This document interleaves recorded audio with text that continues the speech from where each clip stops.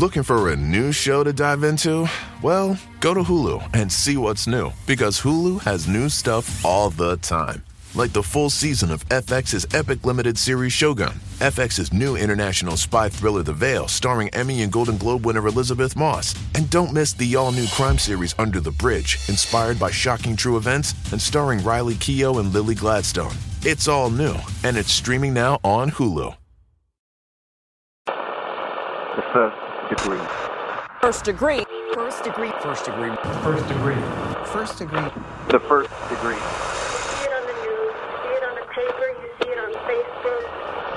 These things are supposed to happen in movies, not in real life.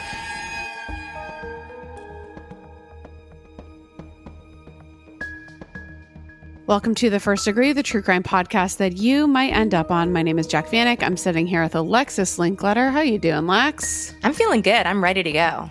We're feeling dandy. We just had a big first degree brainstorm sesh right before this because we're revamping Killing Time. It's coming back tomorrow, actually, and it's going to be new and improved and just wacky but informative.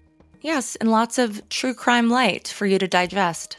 Lots of true crime light. I know we're bringing a little bit of it back. We're still going to be our dumbass selves, but I think it's going to be good. Agreed. Do we have any housekeeping other than join our Patreon? If you want some more first degree content, we have full length episodes for you every single week over there and like 2 years of banked content. So there's way too much to go around. And those episodes are only getting better, really. I love them. I know. We're recording one right after this and it's insane. So yes. All right. Well, I think that's enough of that, right? It is. All right. So let's turn on the lights. And turn up your anxiety. Because this could be you.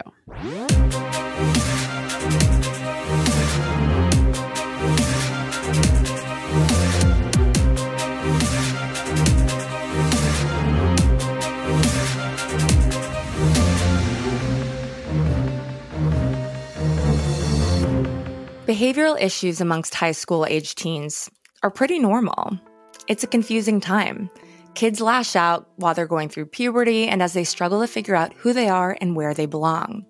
But where is the line drawn between normal growing pains and something potentially much more dangerous? At what point should we become afraid of teens, of our own children? Another question, do parents have blind spots when it comes to this stuff, either because they're unwilling or unable to entertain the possibility that this child, their child, could ever harm anyone else? In today's story, we address these questions and so many more.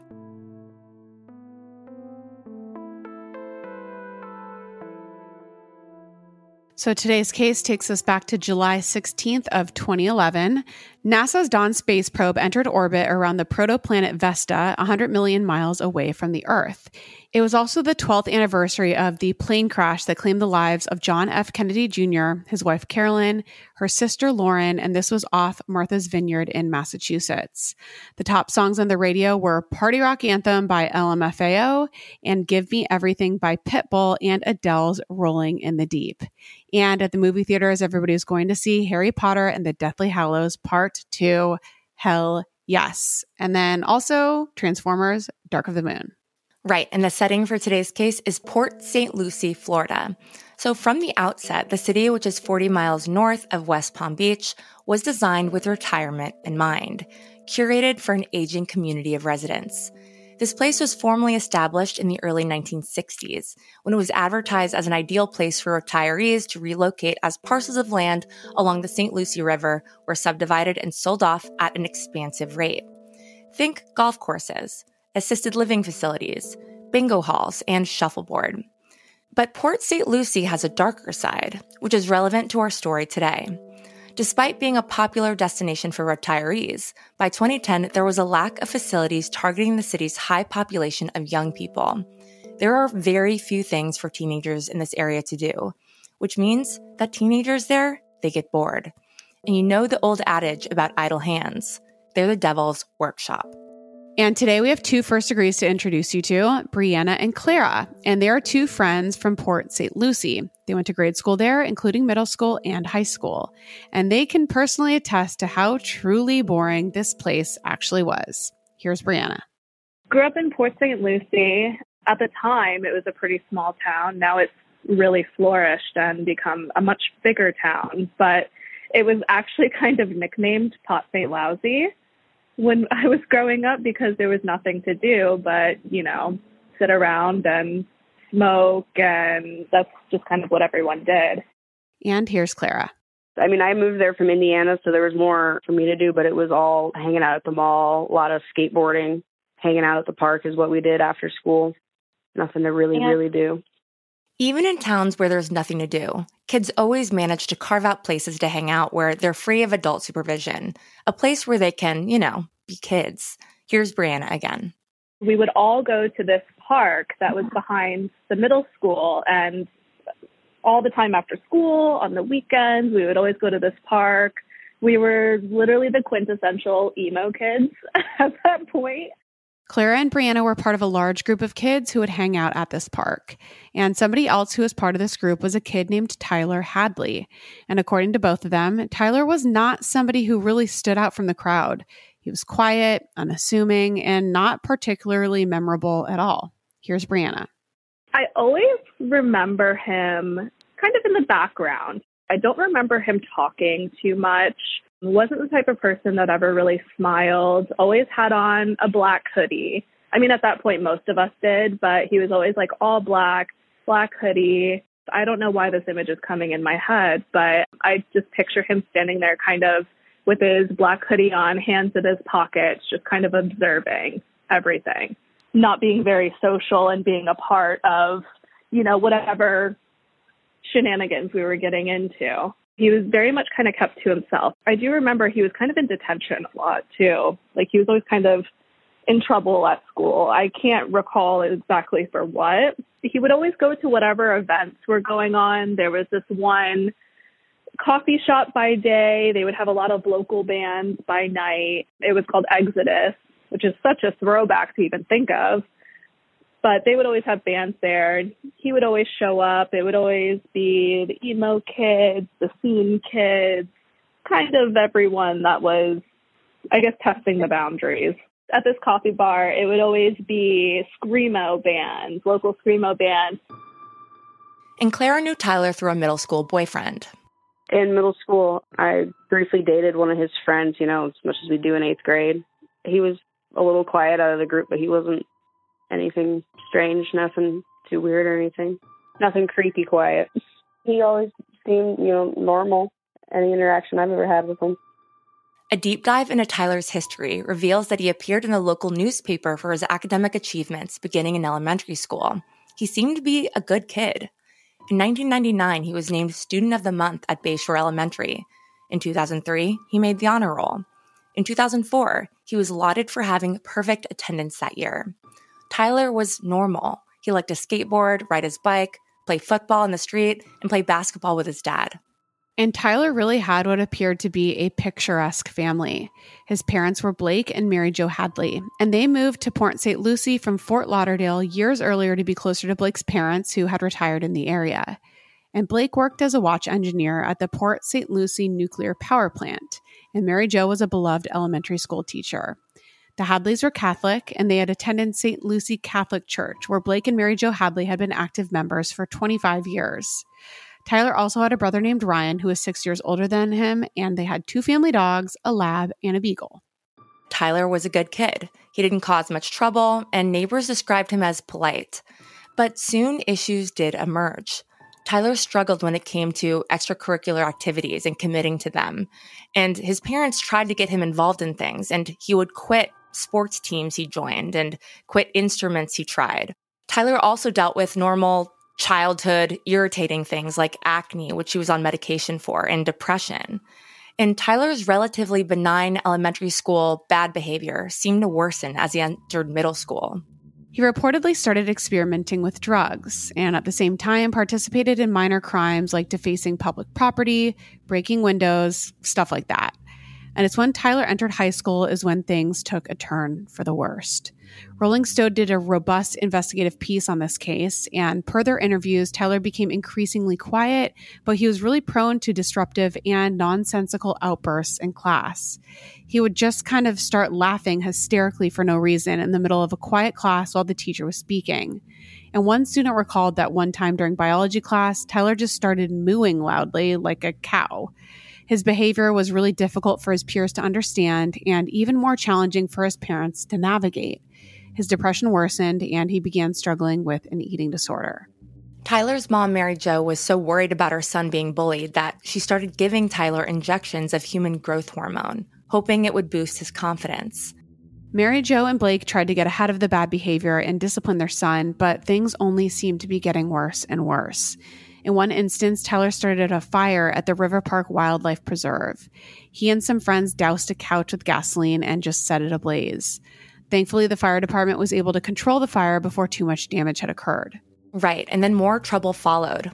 Tyler then reportedly injured a child in a car accident while he was driving his father's pickup truck, and the family of the hurt child sued the Hadleys as a result. Tyler's experimenting with drugs and alcohol also intensified. He appeared to be self-medicating by smoking pot and taking Xanax, Percocet, and oxycodone, ecstasy, and hallucinogenic DMT, and he was doing all of this by the time he was 16 years old. And he kept getting in trouble more and more often. The fights with his parents worsened as Blake and Mary Jo struggled for solutions to getting their son back on a straight and narrow path. And worried Tyler was struggling with mental illness, his parents tried to get him the help that he needed. They invoked what was called the Baker Act to get Tyler into treatment, which under Florida law allows for parents to commit their children, if under the age of 18, to involuntarily psychiatric treatment in extreme cases. He was admitted to a mental health clinic called the New Horizons, where Tyler engaged in daily counseling sessions. Blake and Mary Jo's biggest fear is that Tyler would do something to hurt himself during this time. But despite all of this, things only seemed to get worse. In the spring of 2011, Tyler got into a fight at a friend's house and was arrested. And since he already had a record, he was sentenced to a week at the St. Lucie County Jail. His parents, at this point, they're desperate. So he was grounded and Mary Jo took Tyler's cell phone away as punishment. Clara, who had considered Tyler a friend in middle school, saw and heard less and less and less about Tyler when it came to high school time. That was until July of 2011, when word about a party at Tyler's house began to spread like wildfire through the network of Port St. Lucie teens. We kind of broke off on friend groups actually hanging out, but he never attracted any attention to himself. Nobody ever really talked about him. And then, all of a sudden he threw a party one night. That was pretty much the first I'd heard from him in a couple of years. We told you how absolutely boring this place was, how there was never anything for anybody to do. So when somebody had a party, it was a huge deal and everyone would show up. Right. And at 1:15 on July 16th, Tyler made a post to his Facebook account. It read, "Party at my crib tonight. Maybe." For the record, Tyler wasn't a popular kid. Many of the people who were planning to go to this party had no idea who Tyler was. Maybe this is why Tyler was doing this. Maybe he craved popularity. And if so, it seemed to be working because everyone was talking about it. Everybody was going. It was what everybody was talking about that night. There was supposed to be a big party. It was what everybody was doing. It was just an open Facebook party. But those who knew Tyler were also very surprised to hear that he was throwing this bash at his house. Because of all the trouble he'd been in recently, Tyler's friends knew that he was really on thin ice with his parents. So why would they allow him to have a party? When pressed by his friends, Tyler told him that his parents were going to be out of town. And despite the questions, things just kind of barreled forward. Right, because at 8:15 on the same day, on the 16th of July, Tyler posted what seemed to be a confirmation that his party was in fact happening. Here's what the post said. It read, "Party at my house, HMU," which is hit me up. Like every other teenager in Port St. Lucie, Clara was definitely planning to go to Tyler's party. But then fate stepped in. We were all getting ready to go, and then I didn't feel good, so me and my boyfriend stayed, and our friends that we were hanging out with, they went to the party. Clara felt too sick to go to the party, so she opted out and went to bed. At the time, she was really bummed to be missing out. I'm sure this was a huge deal because there was literally nothing happening in this town, so kind of a bummer. Big letdown. Big letdown, but she went to bed, and the following morning she woke up and there was just a flurry of news. The next morning, that's what everybody was talking about because a few of my friends were there right when the cops got there. And then that was what everyone was posting about on Facebook the next day. There were rumors flying around. Everybody couldn't believe it. People posting pictures from the party and stuff. So what happened at this party? Why did the cops come? What were these rumors? What had Tyler done? To answer all these questions and more, you know the drill, we gotta go back. The following account of what happened was pieced together from several research sources, including court documents and Rolling Stone's reporting. After Tyler made posts about it to his Facebook wall, his party began at around 9 p.m. Caravans of kids arrived in the quiet neighborhood and pulled up to the Hadleys' home. According to individuals who attended the party, Tyler answered the door wearing a long black t-shirt, black Dickies, and black high-top sneakers. There were a lot of drugs at this party, and Tyler had reportedly even taken ecstasy before people started arriving. Early in the night, Tyler encouraged attendees to be respectful of the house, and he reportedly said, "I don't want no one smoking inside. It's my parents' house." So kids were playing drinking games like beer pong, just having a good time. And while at first Tyler forbade smoking in the house, he eventually relented and just people started smoking inside. I'm sure things just kind of get crazy. So beer bottles were being shattered on the floor. Kids were playing loud music from YouTube on the family computer. It was just kind of starting to escalate. Right, and this party was loud, which was something Tyler was worried about. He did not want his neighbors to call the cops, but more people just kept arriving. And partygoers gathered on the front lawn of the home despite Tyler's protests. The house was being abused by the guests at this party. Alcohol and glass covered the floor. The kitchen cabinets, they'd all been rifled through. And the floor was sticky, and there seemed to be kind of a sticky brown substance and smears of this all over the floor. But no one looked too closely at these smears, given the state of the house and how many people were kind of coming in and out. And spilling shit on the ground. Right. Ugh. So at the time, all the bedrooms in the house were being absolutely destroyed. All of the furniture in the bedroom of Tyler's older brother had been overturned and knocked over. The Hadleys family's dogs, the Black Lab and the Beagle, were absolutely terrified. They were cowering in various hiding places throughout the night. Later, the Lab would be found locked in a closet, and the Beagle was found hiding in a bathtub, like the poor dogs. Poor things, yeah. At one point, one of the guests ripped the mailbox off a neighbor's lawn, which prompted Tyler to panic, run outside, and put it back. So at this point, Tyler is absolutely over his head. Yeah, and descriptions of this party just sound like absolute chaos. And Tyler's behavior and demeanor shifted several times throughout the night. At times, he seemed calm, and during others, he was paranoid. Several partygoers were eventually interviewed and reported that Tyler had shared differing accounts of where his parents were, depending on who asked.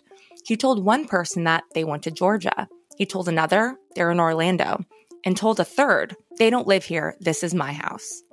And as the hours passed, the party dried up, and at one point they were completely out of booze. So Tyler asked one of his friends that was 21 years old to drive him to a gas station to get beer. They bought 4 cases of Busch Light, and when they returned, the party continued. But to be honest, 4 cases of beer doesn't seem like it's going to last you that long, but that's just me. Not like a ravenous high school party. And high schoolers overdrink because they can't get alcohol easily. Yeah. So if there's alcohol, like that's why they binge drink like that. Exactly. Doesn't seem like it'll last long, but whatever, that's what they're doing. And as all this is happening, Tyler ends up making really strange statements that night as well. Like Alexis said, he was kind of like saying that his parents were in different places depending on who he talked to. And at one point, he told one of the girls that his father had actually died. But when he said it, he made it seem like he died a long time ago. So who knows what he's saying. And one of Tyler's longtime friends, Mike Mandel, had also been at the party that night, unsurprisingly. And it seems that whatever strange burden, whatever secrets Tyler was carrying with him, eventually became too heavy to bear. And this kind of explains, Tyler's strange behavior. He's bottling something up. So Tyler pulled Mike outside and said that he needed to talk to him. And it was then that he began what was a stunning admission. He said, "I killed my parents." Mike didn't believe him and told Tyler to shut up. Tyler tried to convince him by pointing out that both of his parents' cars were still in the driveway, which would make no sense if they were out of town on, some sort of road trip. But Mike was still just not believing him. No way, man. You're full of shit. This had to be bullshit, right? So Mike returned to the party, and it's then that he started to look around and he began to see things in a new light. So remember when Alexis was talking about this brown sticky substance that was on the floor? It could have been beer. It could have been barbecue sauce, whatever. Chocolate sauce, anything. Chocolate. Who knows? It could literally be anything, any type of food. It could be like bodily functions, who knows? But now Mike is looking back and looking at that brown sticky substance. Like, could that have been blood?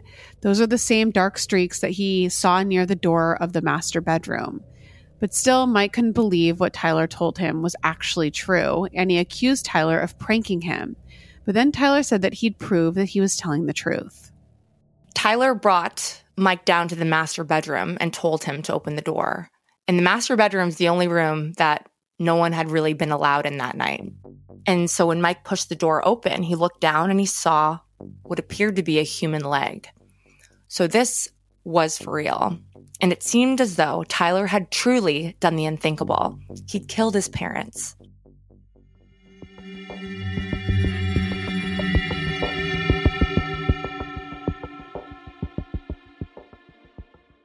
When I was growing up, I took French in high school, but I could never get the language to stick. I wanted to be fluent so bad, but it never happened. I just couldn't focus and I couldn't practice enough, and it didn't work. But thankfully, there's Rosetta Stone, which is the most trusted language learning program, and it's available on desktop, or it can be used as an app on your phone or tablet. Rosetta Stone is different. It immerses you in so many ways, and with its intuitive process, you can pick up any language naturally, first with words, then phrases, and then sentences, and before you know it, boom, conversations. Plus, with Rosetta Stone's True Accent feature, you'll get feedback on how well you're pronouncing words. It's like having a personal trainer for your accent. Don't put off learning that language. There's no better time than right now to get started.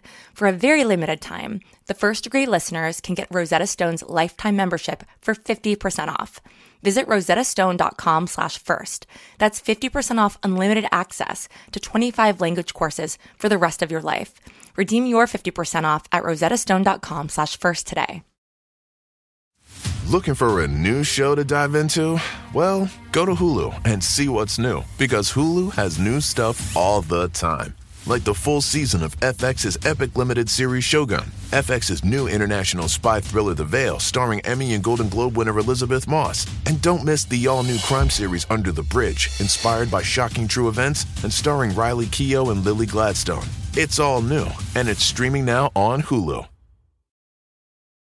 Okay, so it comes as no surprise that I have absolutely no idea how to cook. I don't want to learn how to cook. It's not really my thing. But when I tried Factor meals, it was a freaking game changer. So Factor's fresh, never frozen meals are dietitian approved and ready to eat in just 2 minutes. Yeah, 2 minutes. So no matter how busy you are, you'll always have time to enjoy nutritious, great tasting meals. So the first time I tried Factor meals, I was actually blown away because I'm like, that's it. That's all it is. 2 minutes.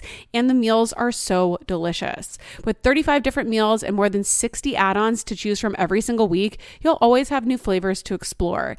And you can treat yourself to restaurant quality meals that feature premium ingredients like filet mignon, ooh, fancy, shrimp, and blackened salmon. Like I said, they're so easy to prepare. I love them. So head to factormeals.com/degree50 and use code degree50 to get 50% off your first box plus 20% off your next month. That's code degree50 at factormeals.com/degree50 to get 50% off your first box plus 20% off your next month while your subscription is active. It's almost summer, and the best and most sustainable way to shop for a new season is on therealreal.com. The RealReal is the largest and most trusted source for authenticated luxury resale. It's the only place you'll find brands like Hermes, Cartier, Prada, Dior, Staud, Zimmermann, Jacquemus, and more for up to 90% off retail. 10,000 plus new arrivals land every single day from hundreds of brands you love, all authenticated by a team of in-house experts. Whether it's that perfect wedding guest look, a new summer sandal, an updated beach tote, resort wear for your summer vacation, you're bound to find exactly what you're looking for, plus deals you won't get anywhere else on therealreal.com. Visit therealreal.com and use code FIRST at checkout for 20% off. Terms apply.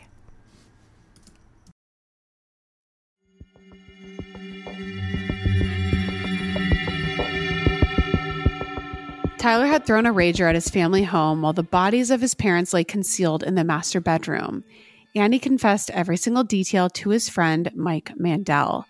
According to Mike, Tyler told him that shortly before 5 p.m. on the day of the murders, he hid his parents' phone so they couldn't call for help. Then he psyched himself up by taking 3 ecstasy pills and listening to the song Feel Lucky by Lil Boozy. He spent time picking out a weapon, and first he picked gardening shears before changing his mind and opting for a claw hammer that he found in the garage instead. Once he was ready, he approached his mom and lurked behind her as she worked on the family computer. Tyler claims that he stood behind his mom, Mary Jo, for upwards of 5 minutes as he wrestled with what he was about to do. Eventually, he raised the hammer and struck over and over as Mary Jo yelled, "Why?" His father, Blake, was home when this happened, and when he heard this commotion, he obviously came running. Tyler's father was not a small man. He was larger than 6'1". He was about 6'3" and more than 300 pounds. And once he ran into the room to see what was happening, the two of them locked eyes. Tyler, he's tall, he's 6'1", but he's only 160 pounds. He's lean, nowhere near the size of his father. But Tyler still somehow overpowered Blake with his hammer. And Blake also yelled, "Why?" as this was happening. And Tyler allegedly said, "Why the fuck not?" So this is just the heartless thing Tyler did. I mean, he took his parents' lives in this brutal, very savage way. It's just so tragic. Then Tyler started cleaning up after all the clock was ticking and he had promised the teens of Port St. Lucie a rager. He hid Blake and Mary Jo's bodies in the master bedroom side by side with a hammer between them. And he cleaned up blood for 3 hours. He put all of the evidence near his parents before covering them with anything that he could find in the house. Housewares, blankets, towels, anything. Then Tyler took a shower, looked in the mirror, and laughed as he stared at himself. As Tyler recounted these details to Mike, he was obviously stunned. And what happened next was kind of a distasteful choice. It's a weird decision. Mike took a selfie with Tyler after Tyler had told him all of this. And Mike later said, I mean, that's a really strange thing to do. And the selfie is, you can see it online. It's chilling. It's like very weird. Yeah. When pressed about this after the fact, Mike later said it was because he knew Tyler was going to prison. And it was kind of the last moment he had with him that he wanted to remember. And I'm like, why would you want to remember this? Like, this seems, also they were probably on drugs. I mean, maybe Mike was out of his mind. This seems just like a strange thing to do. Yeah. Anyway, very odd, but the party continued on despite this confession. And some people did end up leaving when they heard that there was another party happening across town. And then some of them came back when it turned out to be not true. There was no other party. And at one point, the police had actually been called by neighbors who were upset about the noise. And officers from Port St. Lucie Police Department showed up on the Hadleys' doorstep. And when they approached the door, Tyler made everyone hide and be quiet. And Tyler was able to keep a straight face to get through the conversation with the cops and managed to convince him that he'd keep the noise down and that everything would just be fine. The cops left shortly thereafter, but Tyler was visibly shaken, and his behavior was kind of all over the place at the time. He seemed really panicked and manic, and God knows. Right. And it was at 4:40 a.m. when this whole case takes a turn. And it's when Port St. Lucie Crime Stoppers received a call. At the time, the caller wanted to remain anonymous. But now we know the caller to be Tyler's friend, Mike Mandel, the friend who Tyler had confessed to. And he was calling to tell the police everything that Tyler had said and everything that Tyler had done. As a result, in the very early morning hours of July 17th, the police once again pulled up to the home of the Hadley family at 371 Northeast Grander Avenue. They were there to conduct a welfare check on Mary Jo and Blake. And the first things the officers saw when they pulled up was the cream-colored Lincoln that belonged to Tyler, the black Toyota Tacoma truck that belonged to Blake Hadley, and the Ford Expedition that belonged to Mary Jo. Through the windows on the front of the house, the police could see movement inside, and they would eventually learn that that movement was Tyler, who was nervously pacing back and forth in the living room. And when Tyler answered the door this time, he was met with the police's questions, and he told the officers that his parents were out of town. As he spoke with them, strangely, Tyler held one of his hands behind his back, and it's unclear why or if he was actually holding anything, but because he was holding something behind his back, this prompted the police to draw their guns and order Tyler to show his hands and step outside. Because remember, like, they pretty much know that two people are dead inside, and they're just confirming that this is true. Because, Mike Mandel could have been making this up, but Tyler's behavior is making them think, okay, this is probably true. Yeah. So Tyler complied and got outside before lowering to the ground, and he was handcuffed. And when officers entered the house, they observed the total wreckage of the home that occurred during this party. There was trash everywhere. There was glass everywhere. There were red Solo cups everywhere. There was also blood. The cops made their way to the master bedroom. They pushed the door open and discovered that, sadly, the information they received from Mike Mandel was true. There they found the bodies of Mary Jo and Blake Hadley. The police took Tyler into custody, and he was charged with 2 counts of second-degree murder with a weapon. Tyler was denied bail and held in jail, and he would be tried in adult court. And because Tyler committed the murder 6 months short of his 18th birthday, he couldn't be sentenced to death, but prosecutors were able to pursue a sentence of 2 life terms against Tyler.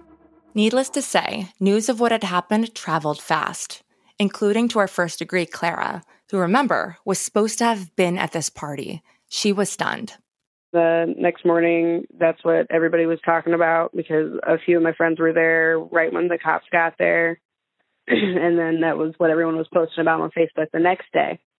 By high school, our other first degree, Brianna, who had all but forgotten about Tyler, was also on Facebook the morning after the party. I think I found out on Facebook, like the rest of everyone in our grade, and it just kind of spread on there. And I think I was definitely in shock. I mean, certainly didn't think the kid had the capability to do something like that. Here's Clara again. There were rumors flying around. Everybody couldn't believe it. People posting pictures from the party and stuff.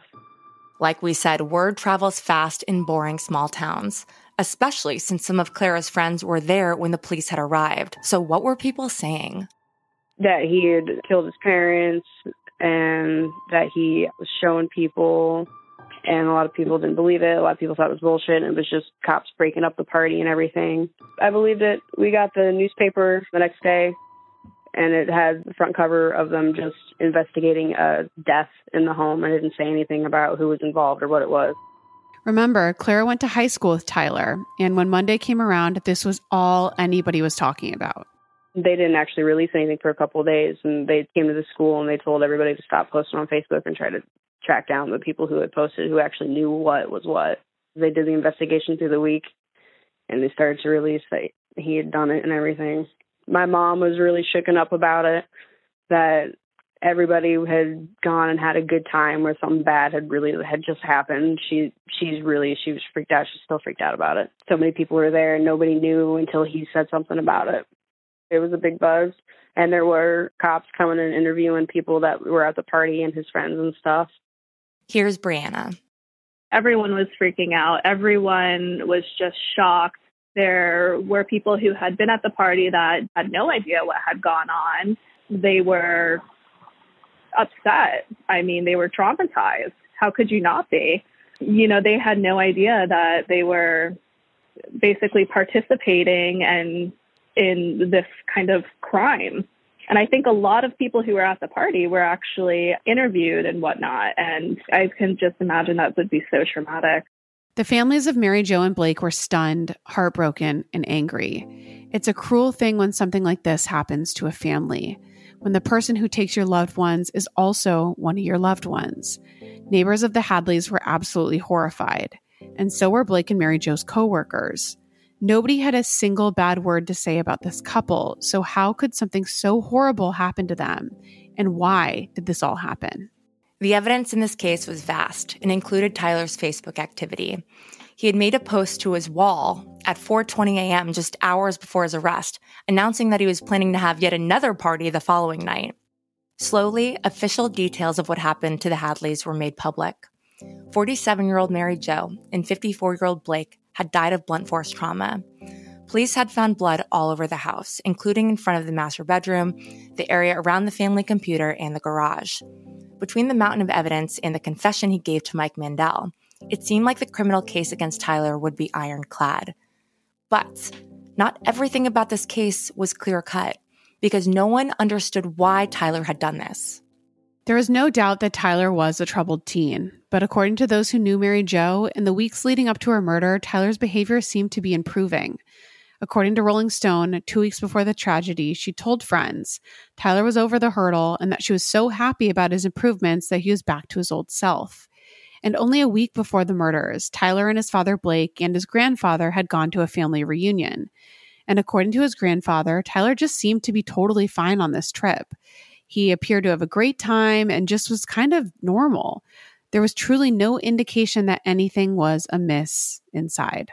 Right. And Tyler, no doubt, he struggled with behavioral issues, but no one expected him to be violent. Were there red flags for this? And if so, how many were missed?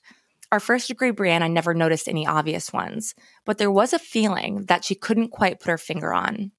There weren't any specific red flags. However, it was just a vibe that I got from him. He always kind of gave me that vibe that he would like torture little animals. So he just kind of gave me that vibe overall. But there was nothing specific that was a red flag. It was just kind of his energy that he was giving off. I think he did crave that popularity. He wanted to be, a part of the group. He wanted to have all the friends. He wanted to have some sort of recognition for I don't know what, but he definitely wanted his name to be known. I do recall when we were in middle school, kind of the reason he was on a bit more of the outside of things. I think he was actually made fun of a lot. No one, truly gave him a chance to be a friend to him. And I do remember him kind of being picked on, made fun of. I think he definitely had a lot of anger issues because of that. As the investigation into the lead-up of the murders continued, it seemed like Tyler had been thinking about hurting and even explicitly planning the murder of his parents for some time prior. Because in the weeks prior to the murders, Tyler started telling his friends about this party that he was going to throw. When he was met with skepticism, Tyler kept reiterating that he was figuring everything out, which in hindsight seems to mean that he was formulating a plan that he knew would result in Tyler going to prison for the rest of his life. I guess he threw the party as like a big goodbye because he knew he was going to go away for what he did. So he emptied the bank accounts, threw a huge party, and then as he started getting wasted through the night, he was starting to feel guilty and told his best friend that he did something and told him like a big final goodbye and everything and showed him. As Tyler's motive remained a subject of speculation, investigators learned that Tyler had been stealing money. Tyler admitted to Mike Mandel that he'd stolen $11,000 from a trust fund overseen by his parents. And on the day of the party, Tyler had about $5,000 in cash on him. Using his dad's bank card, Tyler had withdrawn $400 from an ATM at 8:28 p.m. on July 16th, only hours after he killed his parents. And naturally, given all these things we're learning, Tyler's motives, they're hotly debated still today. Could it really all be as simple as Tyler wanted to have a party? His parents wouldn't let him, so he killed them? Is that really why Tyler did this? Or was there something more to it? There had to be more to it. Well, what did the rumor mill have to say about it? Here's Clara on that. I've heard rumors of him hearing like the devil's voice possessing him. I've heard rumors of him doing it for the party, of him throwing the party because he was going away. I've heard he just had like a mental break. I even saw a special once, it was like a conspiracy special, and he was mentioned on there, and it was about psychotic meds or whatever that he was on, that he had a break, that he had done too much ecstasy, is what I heard, which I don't know if that was true, but that was the main one that people were saying, that he just snapped. Many pointed to drugs as an explanation for Tyler's actions on that day. We know that he took ecstasy for the purpose of psyching himself up to go through with the plan, but did drugs play a bigger role than just that? Maybe. In letters Tyler wrote to his grandfather from jail, he said, "I wish I never started taking that damn pill. None of this would have ever happened." So what pill was he referring to? So when the police conducted a search of the Hadley home, they found some of Tyler's prescriptions. One was hydroxyzine, a relatively mild anti-anxiety medication that some people also take for insomnia. And another was the antidepressant citalopram. And we looked up the potential side effects of hydroxyzine, and there is a risk of physical side effects like chest pain, discomfort, or tightness, but there aren't any listed psychotic effects. As for citalopram, tiredness and headaches are a common side effect, but there's not much else that really stands out either. But we know that he was on ecstasy, he was drinking and smoking heavily prior to the murders, so, anything is possible. Right, and from jail, Tyler continued to blame drugs in letters he wrote to friends. In some of these letters, he expressed remorse, too. He said, "I regret everything I did. I swear it's those drugs, man." Mental illness also came up a lot during Tyler's prosecution. Initially, Tyler's lawyer intended on using the insanity defense at trial. The notice of intent that was filed stated that the defense planned to prove that Tyler was, according to the notice, laboring under a mental disease, infirmity, or defect. The notice also said that Tyler was involuntarily intoxicated at the time that he committed the crime. I think there was a rumor going around that he was schizophrenic in middle school, and that's why he was in and out of that treatment facility. That treatment facility was kind of known for not really taking things super seriously. So I'm not sure exactly what kind of treatment he received and how long he was there for. From what I recall, I think people were typically only there for like a few days, maybe a week tops. So remember that family reunion that Tyler attended a week before the murders? Well, while no tension was necessarily evident between him and his father, Tyler had said some strange things. One family member told the Treasure Coast News that Tyler, quote, randomly stated that he thought he was a girl because he was so emotional. He even articulated, "I'm half boy and half girl." Another family member revealed that Tyler had told them that he heard voices and randomly stated during a Father's Day gathering that year that, quote, he has a black woman that talks to him in his head. However, based on all that was uncovered in the investigation, Tyler's plan seemed really lucid and deliberate. Per the investigation conducted by Rolling Stone, Tyler began talking about killing his parents when he was as young as 10 years old. That's when he vowed to kill his parents to a friend after getting in a fight with his mom. And Tyler had told Mike Mandel other things as well, like how he had purposely waited for his brother Ryan to move out of the house before pulling the trigger and killing his parents. And Ryan had actually moved out 6 weeks before the murders occurred. And Tyler had selected the claw hammer he ultimately used 3 days before the murders. Right, and after Tyler's arrest, he'd made admissions to an inmate that he met in jail, telling him that he began to formulate his plans 3 weeks before killing his parents. He also allegedly said to the inmate, "You should have come to the party. It was awesome." Doesn't sound very remorseful to me. No. Everybody hates their parents when they're a teenager, but you don't go and kill them. It is crazy. And now that I've got kids that are older now too, and I think about it too. We've got a 15-year-old in the house, and I'm just like, dude, I know somebody that killed his parents 2 years older than you. Tyler's mental health was studied by court-appointed professionals, and Tyler told one psychologist, "I was probably mad about getting in trouble and everything that was going on. The murderous thoughts started a little bit, but increased in frequency, became an obsession that I couldn't get out of my mind, pretty intense. I thought about it every day." For obvious reasons, this case generated national attention. And when Tyler was in jail awaiting trial, everyone in there knew who he was. Some wanted to be friends with Tyler, and he got fan mail, and he started signing fan mail apparently with a nickname, which was Hammer Time, which is grotesque. It's awful. And while some inmates wanted to be friends with Tyler, contrastingly, there were also a lot who targeted him, and wanted to beat him up. So he was targeted as well. And Tyler's trial never happened. Instead, he went to plead no contest on 2 counts of first-degree murder in February of 2014. As a result, he received 2 concurrent life prison terms without the possibility of parole. and there are conflicting accounts about the remorse that Tyler may or may not feel. In court, prosecutors argued that Tyler was malingering, lying or exaggerating about symptoms of his mental illness. And he was trying to use them as a scapegoat. That was kind of the accusation there. And the truth is, we'll never really know what exactly drove Tyler to do the unthinkable. Maybe it doesn't matter, because Mary Jo and Blake are gone, and a lukewarm explanation as to why will never bring them back. Looking back, Clara's happy that fate steered her away from going to Tyler's party that night.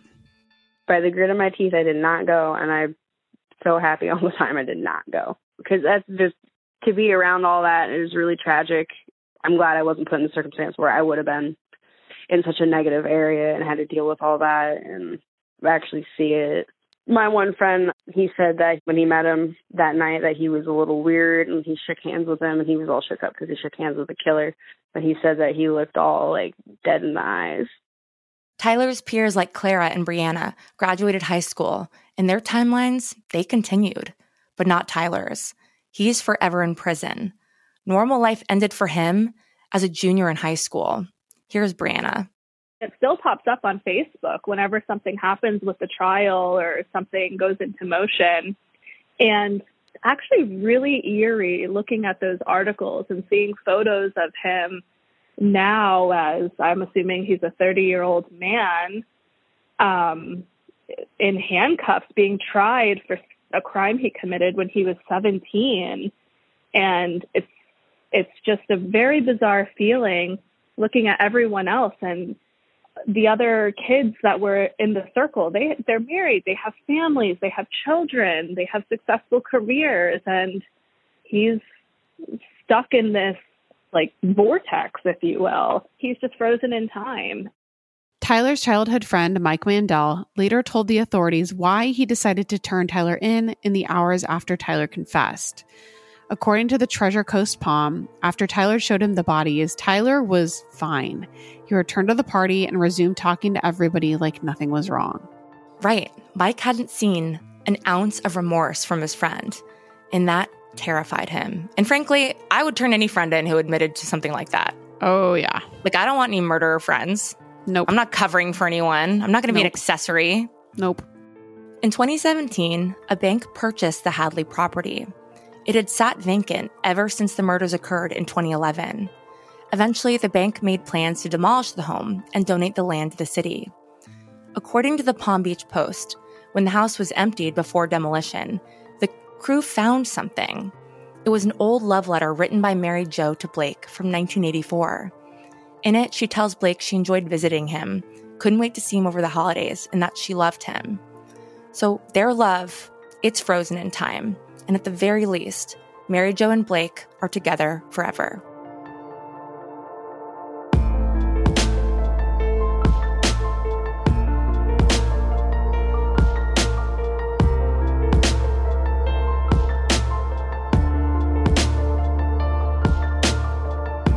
A huge thank you to Clara and Brianna for being our 2 first-degree guests for today's episode. If you are listening out there and you have a story to tell, please email us hello@thefirstdegreepodcast.com. No story is too small or insignificant. Follow us on Instagram at Jack Vanek, at Alexis Linkletter, at The First Degree. Join our Facebook page. We are talking true crime all the time. And join our Patreon if you are looking for more true crime, first-degree content. And check back tomorrow because we're going to have a brand new episode of Killing Time right in your feed. And remember, only you can prevent serial killers. And keep your friends close. But not that close.